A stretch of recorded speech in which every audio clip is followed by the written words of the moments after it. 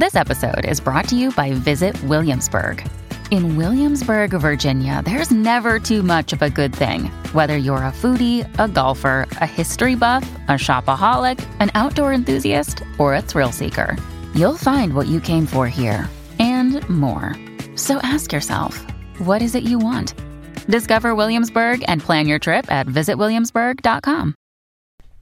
Hey guys, Ben Taylor here with Raw Motivations. If you don't follow me yet, I'm a self-aware narcissist on this channel, Instagram, Facebook, TikTok, to provide awareness, growth, healing, and change. And do that in a couple different ways. If you hadn't had a chance, check out some of our lives that we have throughout the week. We also have on Monday nights, we have an exclusive live that's in a secured platform, which is our NARC app. If you haven't had a chance to check that out, it's called Narcissistic Abuse Recovery Community, NARC for short. And so just look that up on Apple or on Google Play and download that to be able to get access to those exclusive lives. On there, we have people who can come into those exclusive lives where they're secured to be able to ask questions, but they don't have to worry about other people being able to see it. It's not broadcasted to the world. It's not on YouTube anywhere for people to see. It's just on there so that people can actually answer questions and work through problems. If you haven't had a chance, grab that app and take a look at it, because there's ways for you to engage with community, ask people advice, get tips and tricks from other people that have been through the same stuff that you've been through. You can go through courses to learn on boundaries or gaslighting or lies to try to understand more about narcissism and how it affects on a day-to-day basis to be able to gain your power back. We have people that record their truth in there so they can remember this is what's actually happening, so they know I'm not crazy in the situation. There's people that track their no contact, that make sure, hey, today is number 15, today is number 20, today's number 300, because they know they can't go back and they have to keep themselves accountable on a day-to-day basis. So engage with that as well. We also have a monthly coaching that happens inside the app through the premium supporters, where we actually get out on Zoom and we're able to talk to each other face-to-face. Be able to interact with other survivors and thrivers who are living and growing and changing on a day-to-day basis. Will you join that community? Will you help us out? Either come in to learn or come in to encourage, because we need more people that know the shit that people have been through, because a lot of people don't understand that. A lot of people don't see it. And if you saw the video that we did last time about narcissistic patterns of abuse, you understand like a lot of people don't see what's actually going on, and as a result they get stuck in it. We touched on a couple things last time under the patterns of narcissistic abuse. Again, we're going through the book, The Narcissist in Your Life with Julie Hall. What we touched on in the last video was refusal to take responsibility, projection of abusive behavior and selfish motives onto others, baiting, ridiculing, humiliating to gain advantage and feel superior, hypersensitivity to slights and criticism, pitting other people against each other. And so today we want to talk about endlessly demanding of agreement and admiration. See, a narcissist has very much black and white thinking. And so as a result, you either agree with them and you're a good person, or you don't agree with them and you're awful. Like you're dead to them. Like there's not really like an in-between of like, you have your opinion, I have my opinion. Like there's like nuances. It's like, no, like this is black and white. You either fit here, you don't fit here. I either love you or I hate you, respect you or I don't. Like there's not really much like in between. There's not really any like gray area, if you'd say. So for a narcissist, the idea here of always demanding agreement is they want you to agree with them. If you don't, then you're kind of like dead to them in a lot of ways. And they always want your admiration. Like narcissists crave excessive admiration. They want to feel better about themselves, maybe because of the shit that's inside, maybe because of the stuff that they've done, maybe because of the worthlessness that they feel. Regardless, they want to feel better about themselves, and so they need that constant validation, constant attention from someone else. When they stop getting it from one person, then a lot of times they'll go to someone else and try to find someone to be like, hey, let me have that attention. That's how a lot of my relationships were made up of, and that's why they went in cycles. That's why those cycles continued even into marriage with cheating and with affairs, which I'm not proud of, but I'm trying to describe and like say that's that pattern that happens of like, I'm not getting enough supply or admiration from this one person, let me add another person, let me add another person. And so on and so on, the cycle continues. All right, so that was number 7. Number 8, sudden, often violent rage with a hurricane's ferocity. It's a really good way to put it. A lot of times I've likened a narcissist to a tornado or to a hurricane, because in the narcissist's mind, the chaos that's ensuing around them isn't affecting them because they're used to it. They're used to the chaos, and they're used to it being put on everyone else and them not taking accountability or responsibility for it. So when you think of a tornado or a hurricane and the eye of it is normally like pretty calm, and that's kind of where the narcissist is. And in their mind, everything is like calm. This is okay because the chaos that's all around me is what I'm creating. I'm in charge of the chaos. Narcissist wants to be in charge of the chaos because they'd rather be in control than they would be honest about what's going on. But you'll see oftentimes that rage that comes out. A lot of times people refer to it as the demon eyes, where their eyes go like all black and they're just raging and yelling because they're not getting their way. Really, it's like a toddler that's not getting their way. So they're going to rage, they're going to yell, they're going to attack, all these different types of things because they want what they want.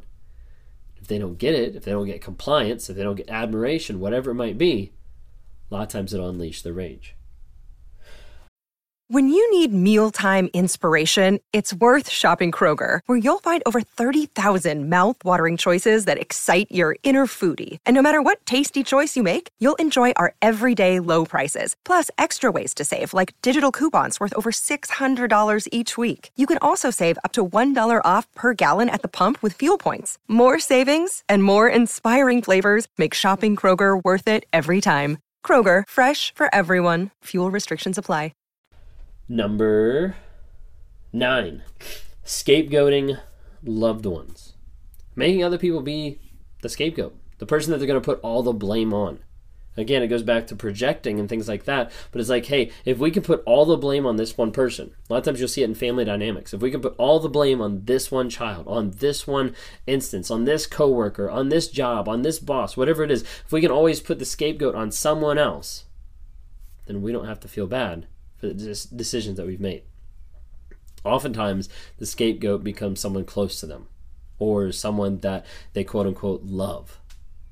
They don't actually show love or demonstrate love at all, but it's just the person that's closest to them they're going to try to blame so they don't have to feel that, so they don't have to internalize that.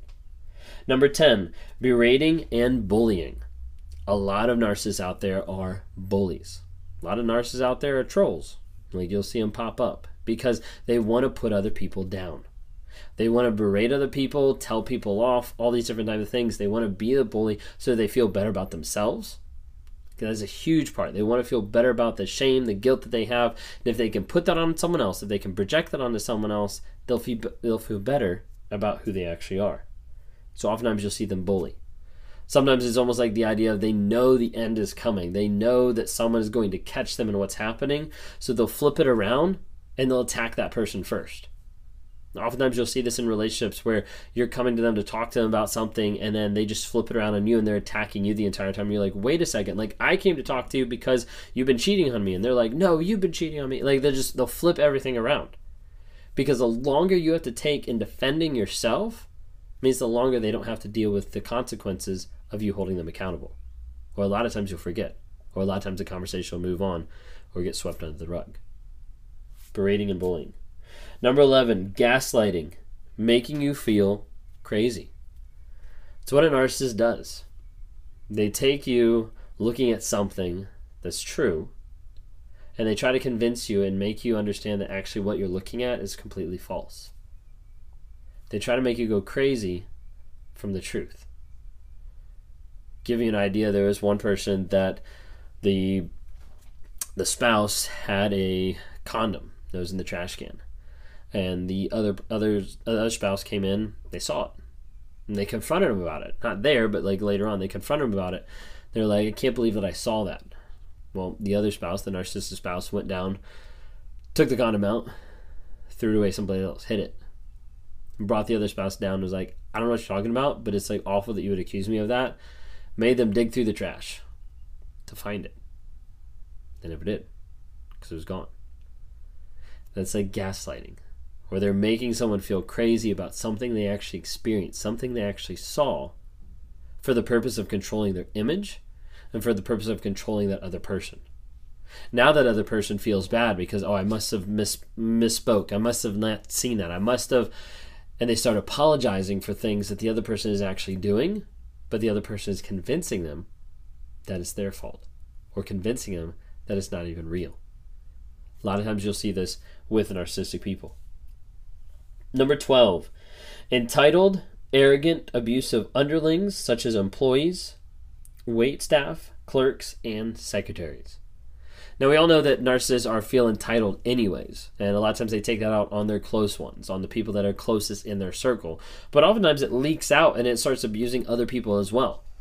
Many of you have probably experienced a narcissistic boss that doesn't give a care about the people underneath, treats them as subpar, as underlings, like it says here. The employees, the staff, the clerks, the secretaries, the people that are underneath the narcissist don't really count. And as a result, they just kind of view them as small, as being peons, as being the servants that are meant to serve them. That's the intense ego and entitlement that a narcissist looks at. Because a narcissist doesn't look at people and think, hey, that would be a good person. Hey, that's a bad person. Hey, this is a person that's valuable to the company. They look at, hey, what can these people do for me? How can I get what I want from them? Because most of the interactions are transactional. Most of the transactions back and forth from different people are exactly that. Just transactions in the narcissist's mind, because all they're looking for is for other people to meet them in their supply, to give them that validation, to give them that admiration, to comply with their thoughts, comply with their demands. And a lot of times you'll have a narcissistic boss that just wants everybody to agree with them and tell them that they're the most amazing thing ever, when in reality that's not actually the case, but no one can talk to them about that because they're unwilling to be criticized or listen to any type of feedback. Hopefully that helps. We've got 4 more that we're going to touch base on the next video.